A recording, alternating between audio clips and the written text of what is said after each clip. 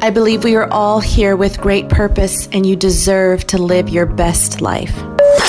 What I've discovered on this journey is that our realities are a manifestation of what's going on the inside. I had reached this point in life where I deeply questioned, what is my purpose? And there was this voice in my head that said, you're not worthy. Once I made the courageous decision to change, that's when everything shifted. And then there was this confidence that spilled over into all areas of my life, into my relationships, my businesses, and I even became a better mother. My motto, you have everything inside of you to create the life that you want. Welcome to Creatrix, the transformative show that is all about you. This intriguing program will empower you to create and activate the precise dream-filled life you desire. And now, the host of Creatrix, Amira Mondin. Good morning, and welcome. Welcome to Creatrix, creating the life that you want. I am your host, Amira Mondin, also known as Lotus. Why? Because I empower you to rise above your circumstances, to reign in life. So as always, good morning to my powerful creators and friends on the West Coast. Just getting your day started. Good morning and good afternoon to those on the East Coast and to those of you that are settling in all across the world. As always, I trust and I know that you owned your day and that you reigned in this life. So today I have a powerful, inspiring, heart-wrenching story of triumph. I want you to imagine dying and then getting not one, not two, but 3 more chances at life. My guest today went into sudden cardiac arrest on Christmas Eve 2012. Now, Johnny Davis was vibrant and healthy. He was an athlete. He was a businessman. He never smoked or used drugs, and he had no family history of heart disease. And at age 34, he died and awakened in a hospital. He had been dead for 16 minutes. He was revived, but was in a coma, and his beautiful wife, Rachel, was told he would potentially be in a vegetative state and he would never be the same again. There were other plans for Johnny. Today, Johnny Davis, better known as JD, is a world-renowned business, wealth, and success coach, helping others to win at life by teaching them how to transform their minds and utilize their resources to achieve success. His story from the grave and back is one of faith, courage, truth, and that's truth with a capital T, mindset, and finding your life purpose. It is an absolute honor to have him as a guest today on my show. Johnny, welcome to the show. How are you today? I am outstanding. How are you? I am really looking forward to sharing your story with the listening audience. And so we're going to jump right in because there's just so much that I know that you have to share and the value that you're going to bring. And, I really want to start off by just asking you to tell us about your background and the journey up into that Christmas Eve when you went into cardiac arrest. Okay, awesome. Well, I want to start here because you said something that was kind of not so correct in terms of okay, story. Fair enough. Yeah. So I wanted to just start by clarifying that at age 34, I was diagnosed with congestive heart failure. And it was between age 34 up until age 40, December 24th of 2012 is when I had sudden cardiac arrest. So just that little caveat. Okay, yeah, thank you. Yes, appreciate that. Yes, definitely. So at 34, you were diagnosed, and then at age 40 on Christmas Eve is when you went into cardiac arrest. Correct. Okay. I was diagnosed with congestive heart failure at age 34, and prior to that, so I'll start there. Prior to my diagnosis, I was a successful entrepreneur. I got involved in the network marketing space at age 24 years old, and I was able to retire from corporate America by age 31 years old. And so I was living life to the fullest. I was having a great time. I was traveling the country, just doing all the things that a young, successful person would do. By age 34, I relocated to Charlotte, North Carolina from New Jersey because I wanted to enjoy more of the American dream, if you will, because the cost of living in the South was a lot less than the cost of living up in the Northeast. And so I decided to relocate and just spread my wings, expand my network, and just continue to grow and go into different directions and embark on different journeys and climb new heights and so on and so forth. And it wasn't until December of 2005 I really started to feel sick to the point where I had no idea what was going on. We went to an executive retreat earlier that year in November of 2005. Myself and a bunch of my colleagues who were hanging out in Destin, Florida, and we just had a great time. But while I was there, I began to feel really, really sick to the point where it felt like nothing that I would drink or eat would digest.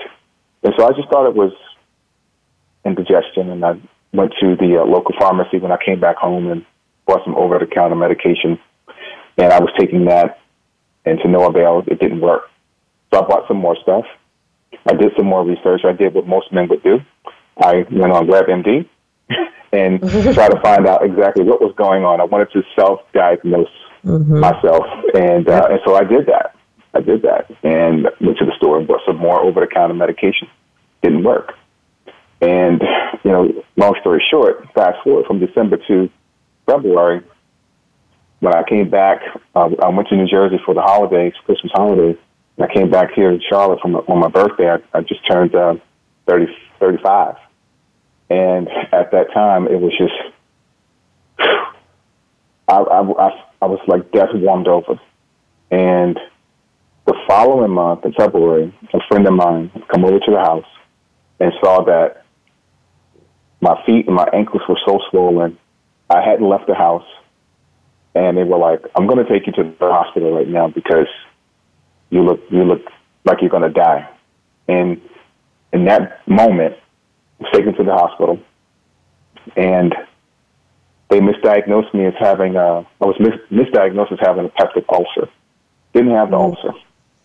They kept me for overnight observation, and they ran a battery of tests on me. And the next day, that's when they told me that I had congestive heart failure. And I had no idea what that meant because I had never had any major illness before. I've been an athlete, played football and basketball throughout my early years, high school, college. I didn't abuse my body with drugs or alcohol, never smoked anything a day in my life.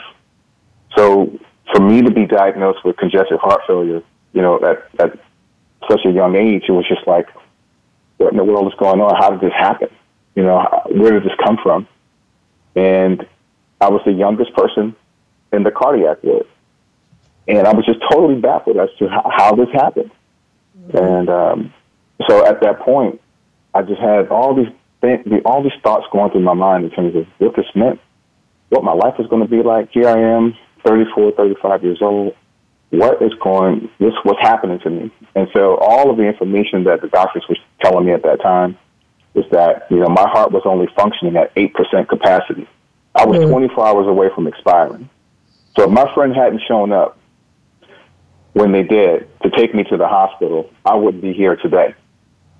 So I was 24 hours away from expiring, but just didn't know it. Did not know it. I felt the life literally leaving out of me, but I didn't know that it was that dire.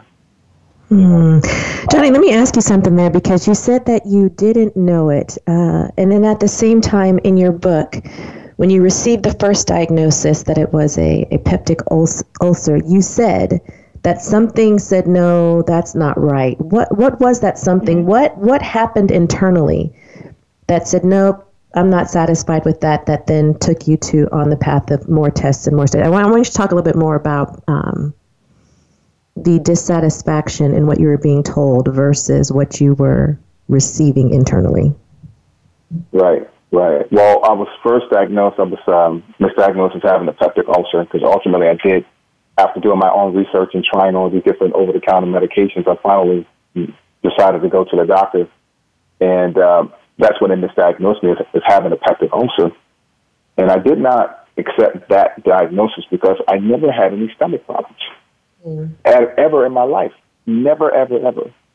And so for me, I had to dig a little deeper and find out exactly what it could be. And so I just knew right from there that something was that could not be right. I just couldn't. So your intuition said, no, this is not right. Yeah. Uh-huh. And you listened to it and you trusted it. I listened to it. I trusted it. And, but I trusted it to the point where I then went and got I saw two doctors. The first doctor misdiagnosed me with the peptic ulcer. The second doctor kind of like piggybacked what the other doctor said and changed my medication at the time. And I started taking that regimen, and it didn't work either. And it just made me even sicker. So at that point on, I knew that something definitely wasn't right. And I got a little scared. Here's the point right here when people will say, well, why didn't you just go to the hospital? Mm-hmm. Here's the reason why I didn't go to the hospital. I was scared. Plain and simple. I was scared. And what were you afraid of? I was afraid to find out the absolute worst. I was afraid to hear that you're going to die. Even though I felt the life leaving me, I didn't want to have it confirmed that you're going to die. I didn't want to hear that. So in my scared state, even though I knew the best thing for me to do would be to go and seek medical attention at a higher level, the fear, and this is why I really talk about this so much going forward in my teaching, the fear almost killed me.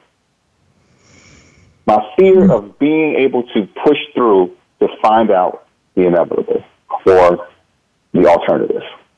So you were in denial. Denial. You didn't want to know. Denial to the 10x, to the 10th degree.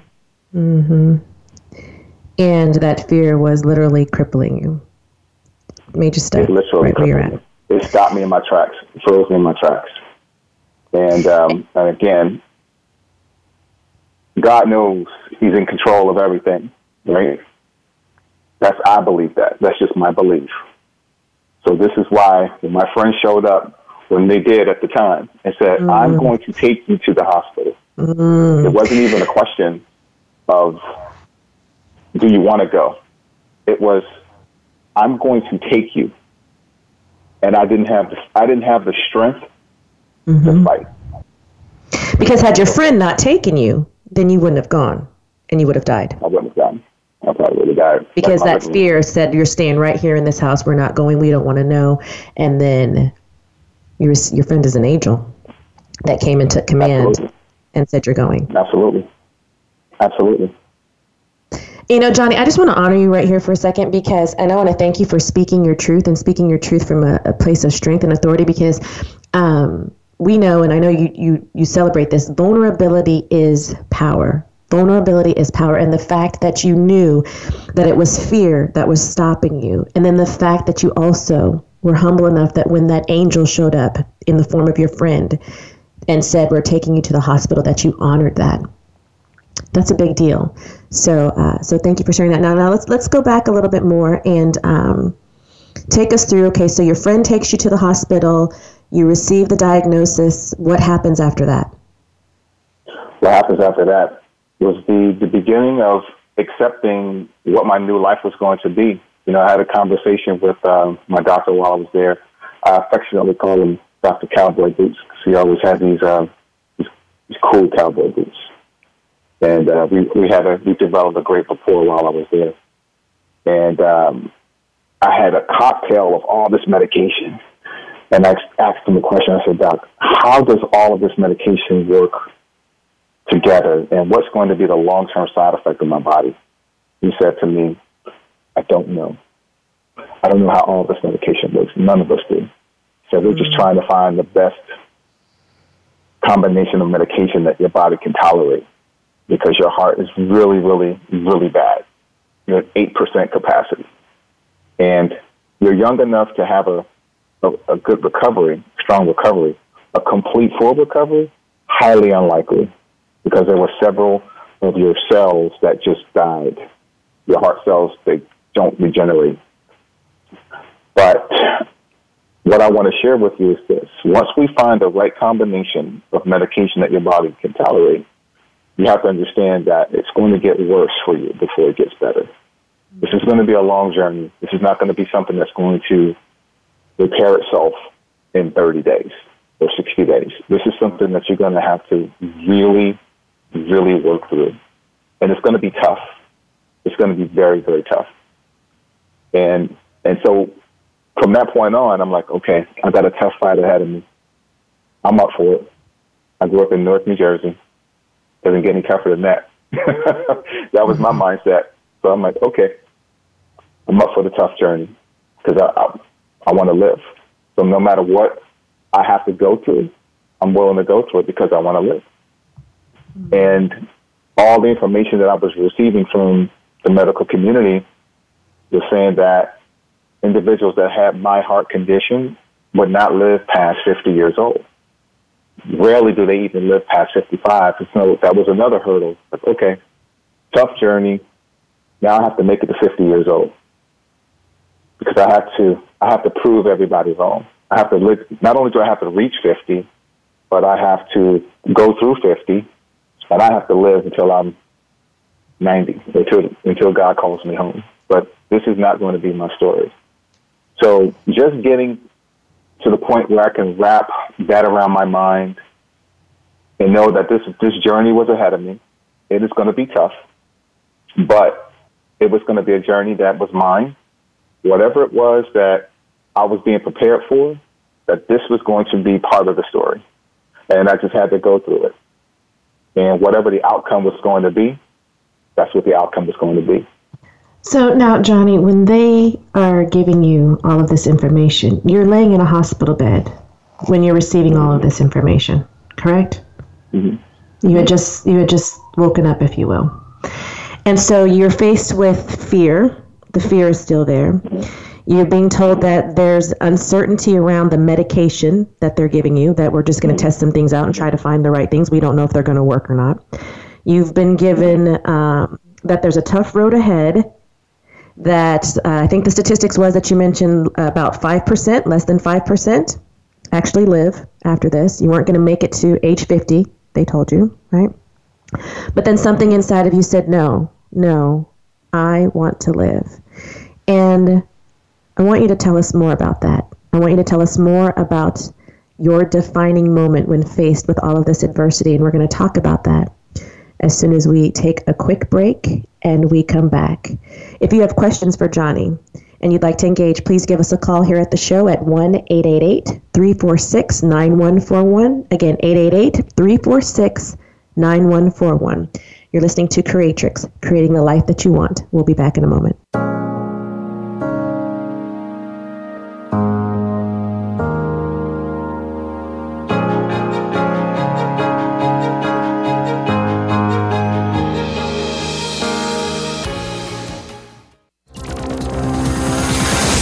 It's your world. Motivate, change, succeed. VoiceAmericaEmpowerment.com. Are you looking for life's answers? How about the meaning of true self? Can you really be a better person overnight? Well, good luck with that. Now, if you really want to know more about this insane world and life we lead, tune into Dr. Gary Bell's Absurd Psychology. You'll learn about how the brain operates under different psychological conditions. Some common sense. Heck, you might just actually learn something. Listen Fridays at 9 a.m. Pacific, 12 noon Eastern on Voice America Empowerment. We all experience grief and loss. It's not something most people like to talk about, but these topics do need to be discussed. On Let's Talk About Grief, host Addie Anderson speaks to both professionals and individuals about grief, death, and personal loss. You'll hear the important topics, the personal and professional outlooks, and learn how to prepare yourself and loved ones when the need arises. Listen Mondays at 2 p.m. Eastern Time, 11 a.m. Pacific on Voice America Empowerment. Please join Dr. Sarah, aka Dr. Red, on an amazing journey of love, soul, abundance, compassion, and authenticity. Dr. Red is a well-renowned healer, hypnotherapist, author, and speaker who has overcome personal challenges to emerge stronger than ever before to reach out to you and heal you emotionally, mentally, and spiritually for the most informative and enriching experience filled with unbridled laughter and insights on life, health, culture, and society. Tune in to Dr. Red Says, Tuesday at 1 p.m. Pacific, 4 p.m. Eastern on Voice America Empowerment. Friend us on Facebook to keep up with what's empowering the world. Voice America Empowerment. You're listening to Creatrix, Creating the Life You Want with Amira Mondin. To reach the show today, please call 1-888-346-9141. That's 888-346-9141. If you'd rather send an email, please send it to Amira, A-M-Y-R-A, at AmiraMondin.com. Now, back to Creatrix, Creating the Life You Want. Okay, welcome back. We are talking with Johnny Davis, who survived sudden cardiac arrest. And before the break, we said that we were going to move into his turning point, when in actuality, where we're at right now is he had received his diagnosis, and he was given a outlook that he would not live past age 50. He was gripped with fear, given medications, was not sure whether or not these medications were actually going to work. And Johnny, as we were discussing during the break, that was just a preview of what was to come. Tell us more. Yes. So upon coming home from the heart failure diagnosis, I spent 11 days in the hospital, came home with all these pills, and now I had this life that I had to kind of figure out what my next move was going to be, and what I was going to be able to do professionally, if I was going to be able to do anything professionally, so on and so forth. And it was a lot to deal with. Now, mind you, too, I was here in North Carolina by myself, and all of my family is still in New Jersey. So I had no immediate family here to help me through anything. So the challenge going forward was just trying to really live. Now get back to just being able to do the basic things, like take a shower, dress myself, feed myself, eat, being able to go to the store and take care of the little things that I need to take care of, because I was taking so much medication. I was my driving privileges were like taken away from me for 6 months. So I had to have somebody take me everywhere that I wanted to go. And it was just a difficult time. But I remember what Dr. Cowboy Boots told me. He said it's going to be rough, it's going to be tough before it gets better. It's going to get worse for you before it gets better. But as we figure out exactly how your body's going to respond to all of the medication, you're going to have to kind of power through it. And so each day, Amira, I just powered through it the best way I could. And it was a lot of pain. I was in a lot of pain. There was some very dark days, some very dark moments where there was just a lot to bear, emotionally, physically, spiritually. And I think because I was taking so much medication, it's probably some of the side effects from the medications was making me have these crazy thoughts. It was a very, very, very tough period. It's a very tough time. So when you say that every day you had to power through, you said you're talking about being in these dark times. You're talking about the side effects, giving you crazy dreams and crazy thoughts, and every single day you had to power through one day at a time. What does powering through look like? Powering through looks like, for me, I had to just sit down in my living room and just calm my mind as best I could. I remembered all of the training that I had received, I had gone through my personal development journey from my my network marketing business. And those things that I learned that I used to teach my team, I had to now really apply it in a different area of my life, and not just for business purposes to manifest success in business, but I had to use it to keep my thoughts from beating me up. You know, my thoughts had turned into like gang members, and they were jumping me every day. And I've had to find a quiet place in my mind where I can just block all of that out and find this place of quiet peace and serenity and focus on what I really wanted to achieve from a health standpoint, and not necessarily focus on what I was going through at that moment. So each day I had to take a minute, maybe 10, 15 minutes of just quieting my thoughts, quieting my mind, and keeping that vision of what I really wanted to be, the healthy person that I wanted to become, and not necessarily pay attention to this sick guy that was taking all this medication every single day, had the strength of a 95-year-old man, just walking, just trying to survive. So that's what it meant for me to power through every day, reading, going through my meditation, and also calling my friends up in New Jersey that they became like my lifeline, if you will, because I needed someone to tell me that you can do it. It was one thing to sit and tell yourself and meditate. That's good. That's great. But it's another thing altogether when you have people that are kind of pouring into you as well. And I needed that. I needed that at that moment. I needed someone to tell me, keep going, keep going, keep going. You can do it. We're praying for you. Keep going. So every single day, that was me powering through my day with my meditation and my phone calls and my reading. That was it. And you mentioned that, and I know you just kind of touched upon it, you mentioned that these are principles that you learned through studying personal development, and you had to implement those to make it through each day. What's one of those principles? One of the principles that I had to really implement was the power of just affirmations. And I know you talk about this a lot. I sure do. Love me some affirmations. People that talk about the power. But when you're really going through a situation like that, when you're physically and emotionally distraught, and you're looking in the mirror and you're seeing a version of yourself that you just do not like, or you're looking at a version of yourself that you don't want to be, we have to speak what you want into existence, the person that you want to become. And I taught this for business purposes and network marketing, but now I had to apply it for myself and say, Johnny, your heart is stronger than ever before. You're healthy. Mm-hmm. Your body is chiseled like an Adonis. Your heart is strong and is working perfectly. There's absolutely nothing that you can't accomplish. You are strong. You are healthy.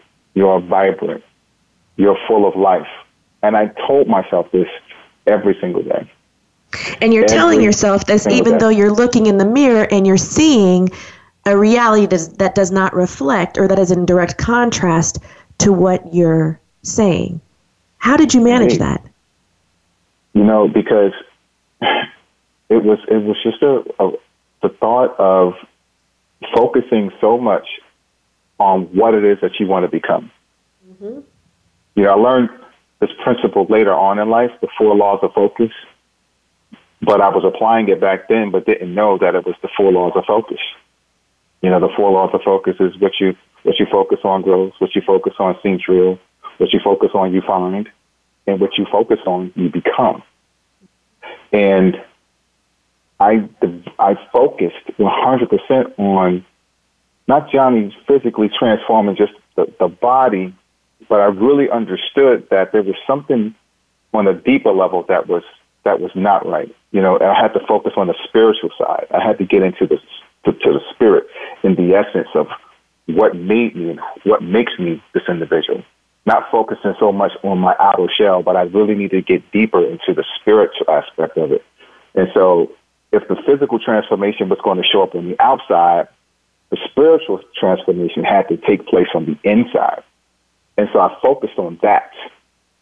And the spirit realm, or your infinite subconscious, you rewire it, the subconscious mind, and you tell yourself a different story by repeating the same thing, repeating what you want with emotion and feeling and imagery.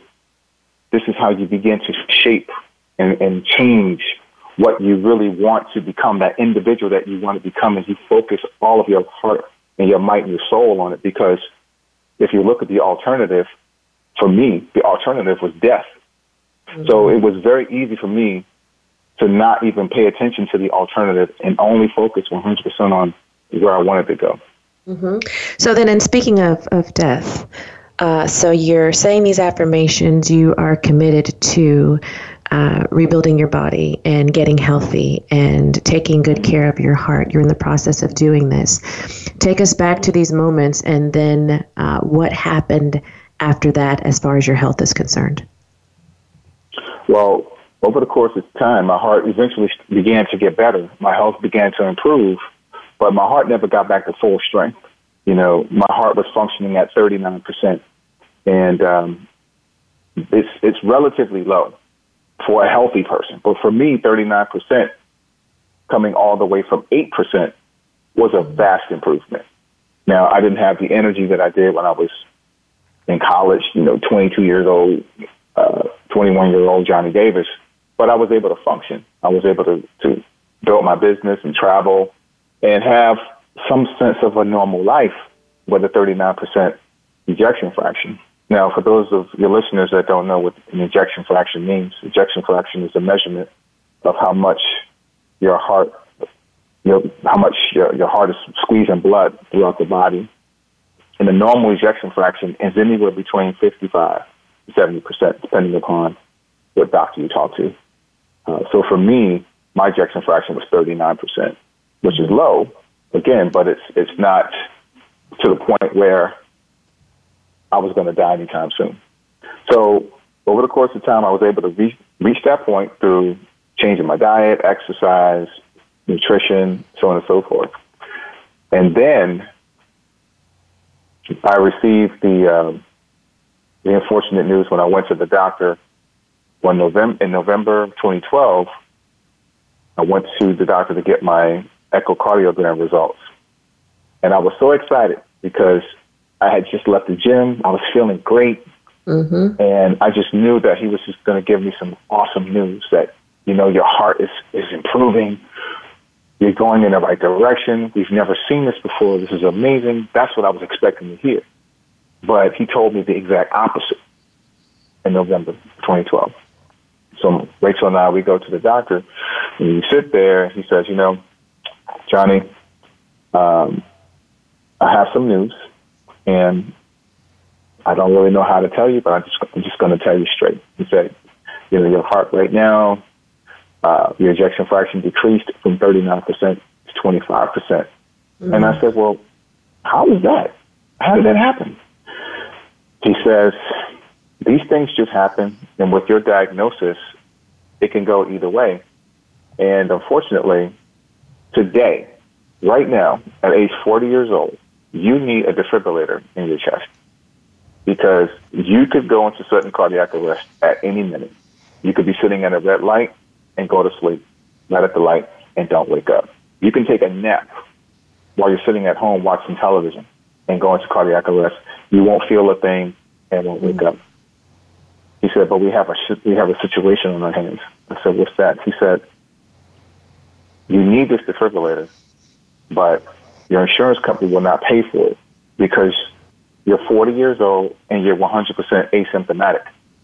See, despite all of this, my heart not functioning at the capacity, and even at 25%, I was still not showing any symptoms. Because you're working out and you change your diet, you're eating, and you went to the doctor saying, I know it's going to be better, and instead of being at 39%, exactly. I think in your book you said you were looking for it to be at least 50. It was down to 25%. Exactly. 25%. Mm-hmm. And so I was 100% asymptomatic. He said, well, with that being said, your insurance company won't pay for it because if you were showing signs of being sick, then I can make an argument for it. but they won't pay for it. And I said, well, how much does it cost? He said, well, it's going to cost you about the same amount of money as a luxury vehicle. And that's not including the doctor's fee and the hospital fee and all the labs and all those things that go along with it. So you're looking at an extra about six figures to have this procedure done. It's going to cost you that. And at the time, I didn't have an extra six figures just lying around in my bank account for heart surgery. So I went and got a second opinion from my original cardiologist. And he said, okay, well, what we can do, we can try titrating your medication and increasing your dosage and see what happens. I'm like, okay. So I went with that and got the medication and started taking it again for a period of about three or 4 weeks. And true to form, just like the doctor said, on Christmas Eve, 2012, Rachel told me how we were sitting down in our living room and we were just talking about what we were going to do for Christmas. And at that time, too, we were also planning to have a baby. And Rachel was going through the in vitro process, and we had all of her medications and everything on the table. So she was preparing her womb so that we could get pregnant. Mm-hmm. And so we were all excited about that. She was going to get pregnant in January, have the baby in October. And we was just like, it was just a really good time in our life in that moment, heading into, Christmas or what have you. And 3 o'clock in the morning, on that night, I went to sleep, just like the doctor told me. I didn't wake up. I went to sleep, and I didn't wake up. And Rachel told me that I grabbed her, I reached over, and I shook her. Mm. And she started calling my name. Johnny, wake up. Johnny, you're having a bad dream. Mm-hmm. And I didn't respond. And so she turned on the lights, and she saw my eyes rolling in the back of my head. And so she called 911 and began to do the chest compressions on me right in the bed. And there was a time period where I didn't have a pulse or oxygen to the brain for over 16 minutes. So she began doing the chest compressions. The firemen came over, the rescue team came over, it was 4 of them, and they each did 300 chest compressions on me, each of them, and they shocked me 6 times with the defibrillator. And I started breathing on my own, but I never regained consciousness. And while they were working on me, I didn't have a pulse. There was a period where I didn't have a pulse. I didn't have any oxygen to my brain. And so they told Rachel, the doctors did, that the likelihood of me surviving was slim to none. And if I did, that I was going to be a vegetable because there was so much time that elapsed without me having any oxygen to the brain. So there was concern that I would be, obviously, brain dead, seriously at a point where I didn't have any brain function. It was very limited brain function. And that scene, I can only imagine. And Johnny, I want to go a little deeper here because you mentioned in your book that there was something else that had occurred and that was going on in your life. And, when you received the diagnosis and you're asking the doctor at this visit where your ejection is 25%, and they say these things just happen. Mm-hmm. In your book, you mentioned something about unforgiveness and unforgiveness that was on your heart. And when we come back from break, would you be willing to share what that was and how you believe that also may have some impact on what you experienced? Would you be willing to do that? Sure. Okay. So Absolutely. When we come back, we're going to go a little bit deeper. You are listening to Creatrix, Creating the Life That You Want, with my special guest, Johnny Davis. So stay tuned as we go even more in depth in how he rose to be from heart failure to heart of a champion. We will be back in just a moment.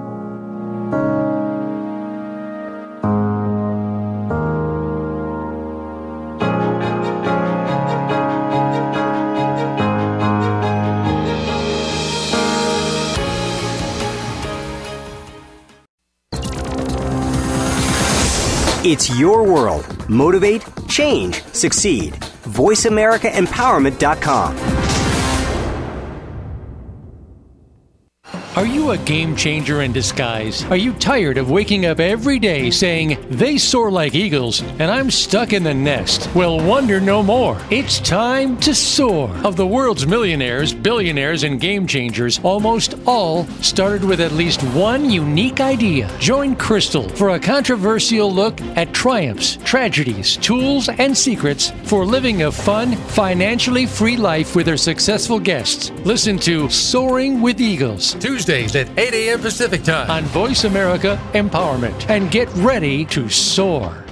Life can be confusing at times. There can be uncertainty, disappointment, and an inability to clearly see where you're headed. But it doesn't have to be this way at all if you understand how to take the next step in your life. Tune in to Living the Miracle with your hosts Michael and Raphael Tamura. We'll help you define the deeper meaning that awaits you in your life, have certainty in yourself, and learn to be clairvoyant. Listen Wednesdays at 11 a.m. Pacific Time, 2 p.m. Eastern on Voice America Empowerment. Sometimes the curveballs that life throws you are just too much to handle. You may have been abused. You may be going through serious addictions. You may be bullied. You may think it's over, and nobody cares. Stop. There is a forum for you. Listen for Abba Daddy House Girls Speak Out, hosted by Annette Smith and Myrna Thatcher. We give you a voice and provide an outlet for your stories. We can help, one show at a time. Tune in every Friday at 11 a.m. Pacific Time, 2 p.m. Eastern, on the Voice America Empowerment Channel. Success starts here. VoiceAmericaEmpowerment.com. It's your world. You're listening to Creatrix, Creating the Life You Want with Amira Mondin. To reach the show today, please call 1-888-346-9141. That's 888-346-9141. If you'd rather send an email, please send it to Amira, A-M-Y-R-A, at AmiraMondin.com. Now, back to Creatrix, Creating the Life You Want. All right, welcome back. We are talking with Johnny Davis. And Johnny, before we went to the break, we said we were going to go a little bit deeper.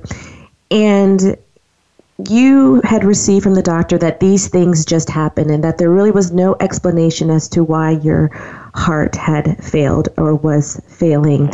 And in your book, you say, if you ask empowering questions, you will receive empowering answers. And you mentioned that when you were on your search of trying to figure out what was going on, because for you, you were not satisfied with these things just happen, you had a dream. Tell us about that dream you had, please. Yes. So remember, I've never had any prior history of any type of medical illness. There was no family history at the time that we knew of. So this was all a blur. This is all an anomaly. And again, so I had to figure that out. I had to dig a little deep and find out what was the underlying issue. And what people don't really know is that my father and I we didn't have a relationship at all. My father abandoned us as a family when we were preteens, when I was a preteen. And so growing up in the inner city in Newark, New Jersey, I mean, this is like a typical situation for many men growing up in that environment. And just like many of those guys, I grew up very angry and very bitter toward my dad. And to the point where I can honestly say I probably hated him. And hate is a strong word. But I grew up with all of that anger and all of that bitterness.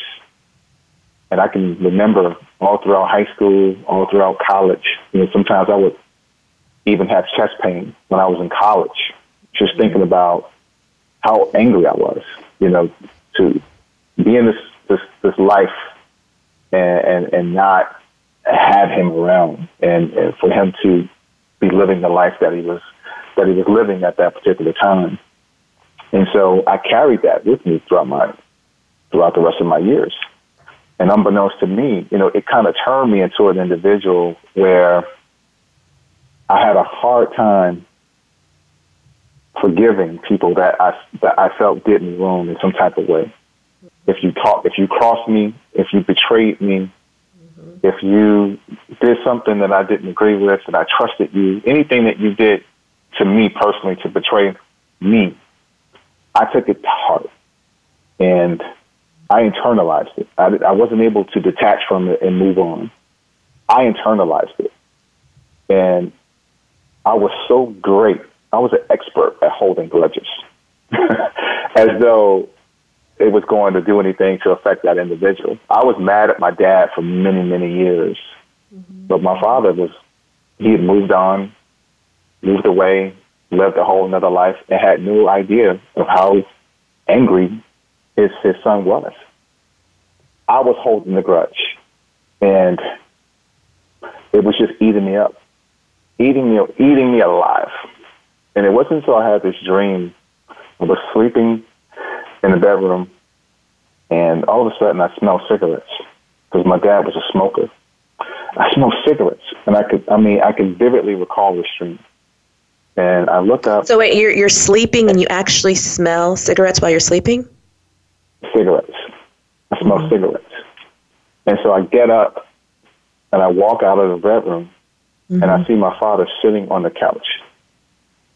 And I said, Dad, what are you doing here? How did you get here?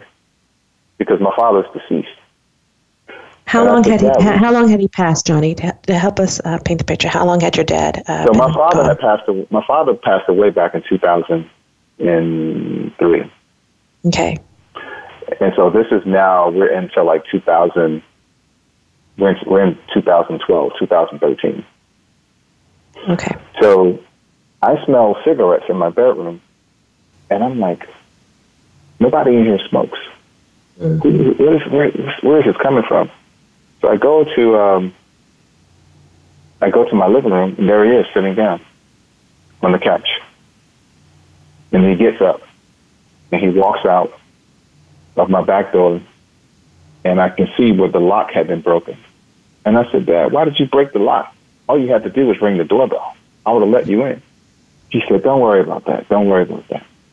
And then he takes me to the backyard, and he shows me where my bushes is. He says, son, he never called me son. He says, son, you gotta water your bushes. You gotta take care of the bushes. They need water. I said, okay. So we walk back in the house, and I'm following him. And he goes back, he walks into the darkness, and I stop. I don't follow him into the darkness. And I told my mother about that dream. And, she said to me, yeah, he probably came back to visit you because he knows that you're not right you haven't settled that yet with him. Johnny, you need to let it go. And I used to talk to my mom about this all the time. She always used to tell me, Johnny, the anger is going to destroy you. You have to let it go. And until you let that go, it's going to affect every area of your life. It's going to affect your health more than anything else, but it's going to affect every area of your life. All the relationships that you develop with people or don't develop with people, it's going to affect everything. You have to let it go. And it wasn't until I finally came to the resolve that, you know what, I had to let it go. I had to find out exactly why my dad was the way he was. And once I found that out, once I learned about his upbringing and how he grew up and how he was treated, then I was able to say, oh, okay. He was just living the life that was basically, that was bestowed on him. He didn't know what he didn't know. He didn't know how to love. He didn't know how to do these things because he was never shown it. And so here I am. I'm walking. I'm mad. I'm angry because I didn't know that. I didn't know how he grew up. I didn't know why he was acting the way he was acting. I didn't know why he was doing that. I just thought he was just just being a bad father. And Johnny, how many years did you carry that around for? It's up until the time my heart failed. Yeah. Up until the time my heart went into cardiac arrest. It was many years. So almost like your entire life, for almost 40 some years. Almost 40 years. 40 years. Definitely. You are walking around with anger, bitterness, resentment, hate, judgment on your heart. Your mother prophesies over you, and she basically says your anger in you is going to destroy you. Your mom said that. Mm-hmm. She did. Now, what do you think it meant when your dad came to you in that dream and said, "Son, you have to water your bushes"?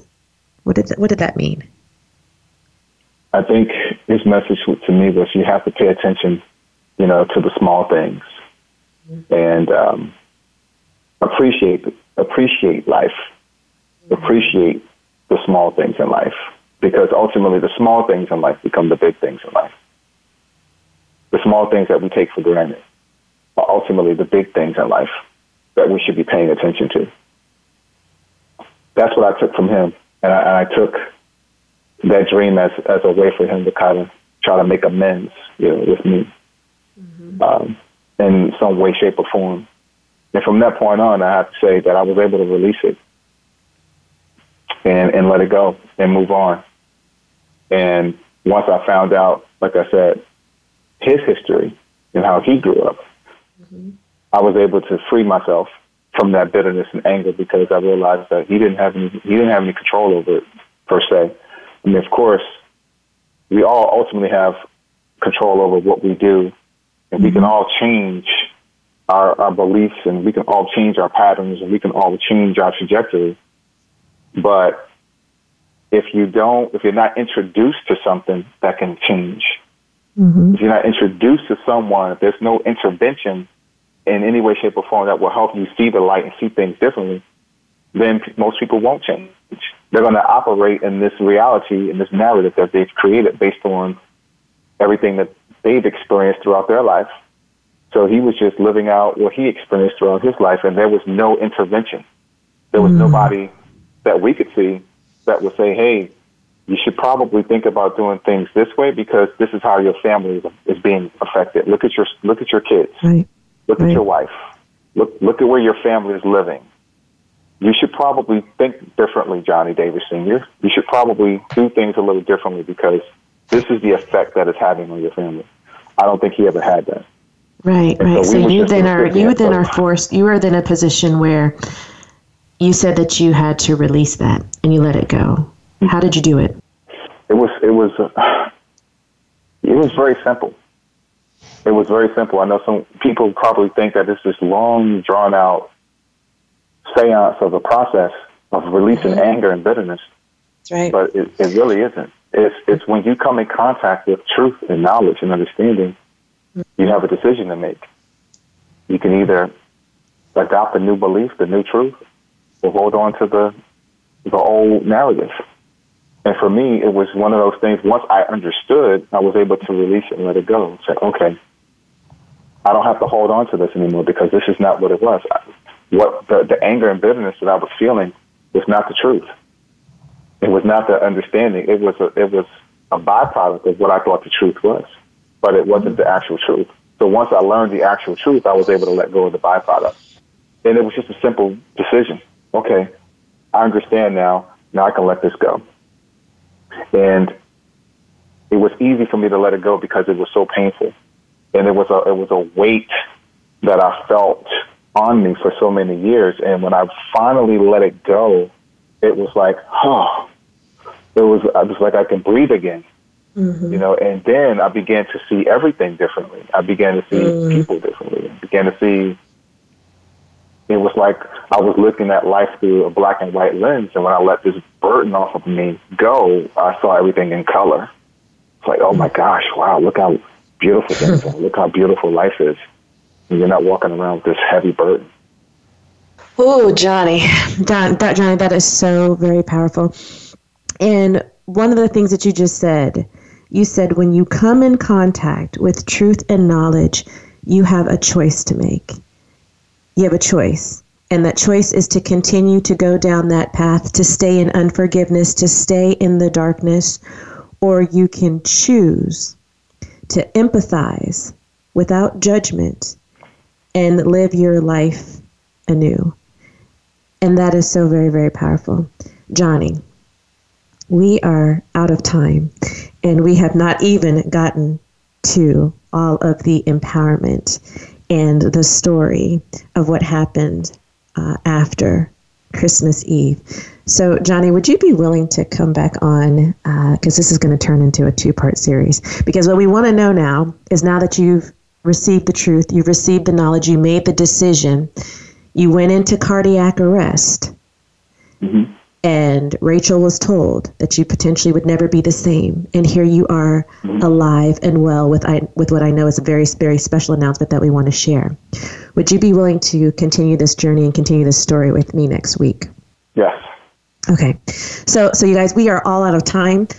Johnny, I want to thank you from the bottom of my heart and with all that I am, and on behalf of the listening audience, because I know there are people out there that have been impacted by what you just shared, the depth of what you shared regarding unforgiveness, regarding your father, because we all have this, and we're moving into a point where people are becoming more and more aware that the emotional impact and the things that happen to us and the things that we harbor and that are on our subconscious mind are manifesting themselves as dis-ease in our body. But you can triumph over it all, and we're going to talk about it more with Johnny Davis next week. So please tune in as we continue how he went from heart failure to heart of a champion. Thank you for joining us, and as always, you have everything inside of you to create the life that you want. Johnny, thanks for being a guest. We'll talk to you guys next week. Have a fabulous week.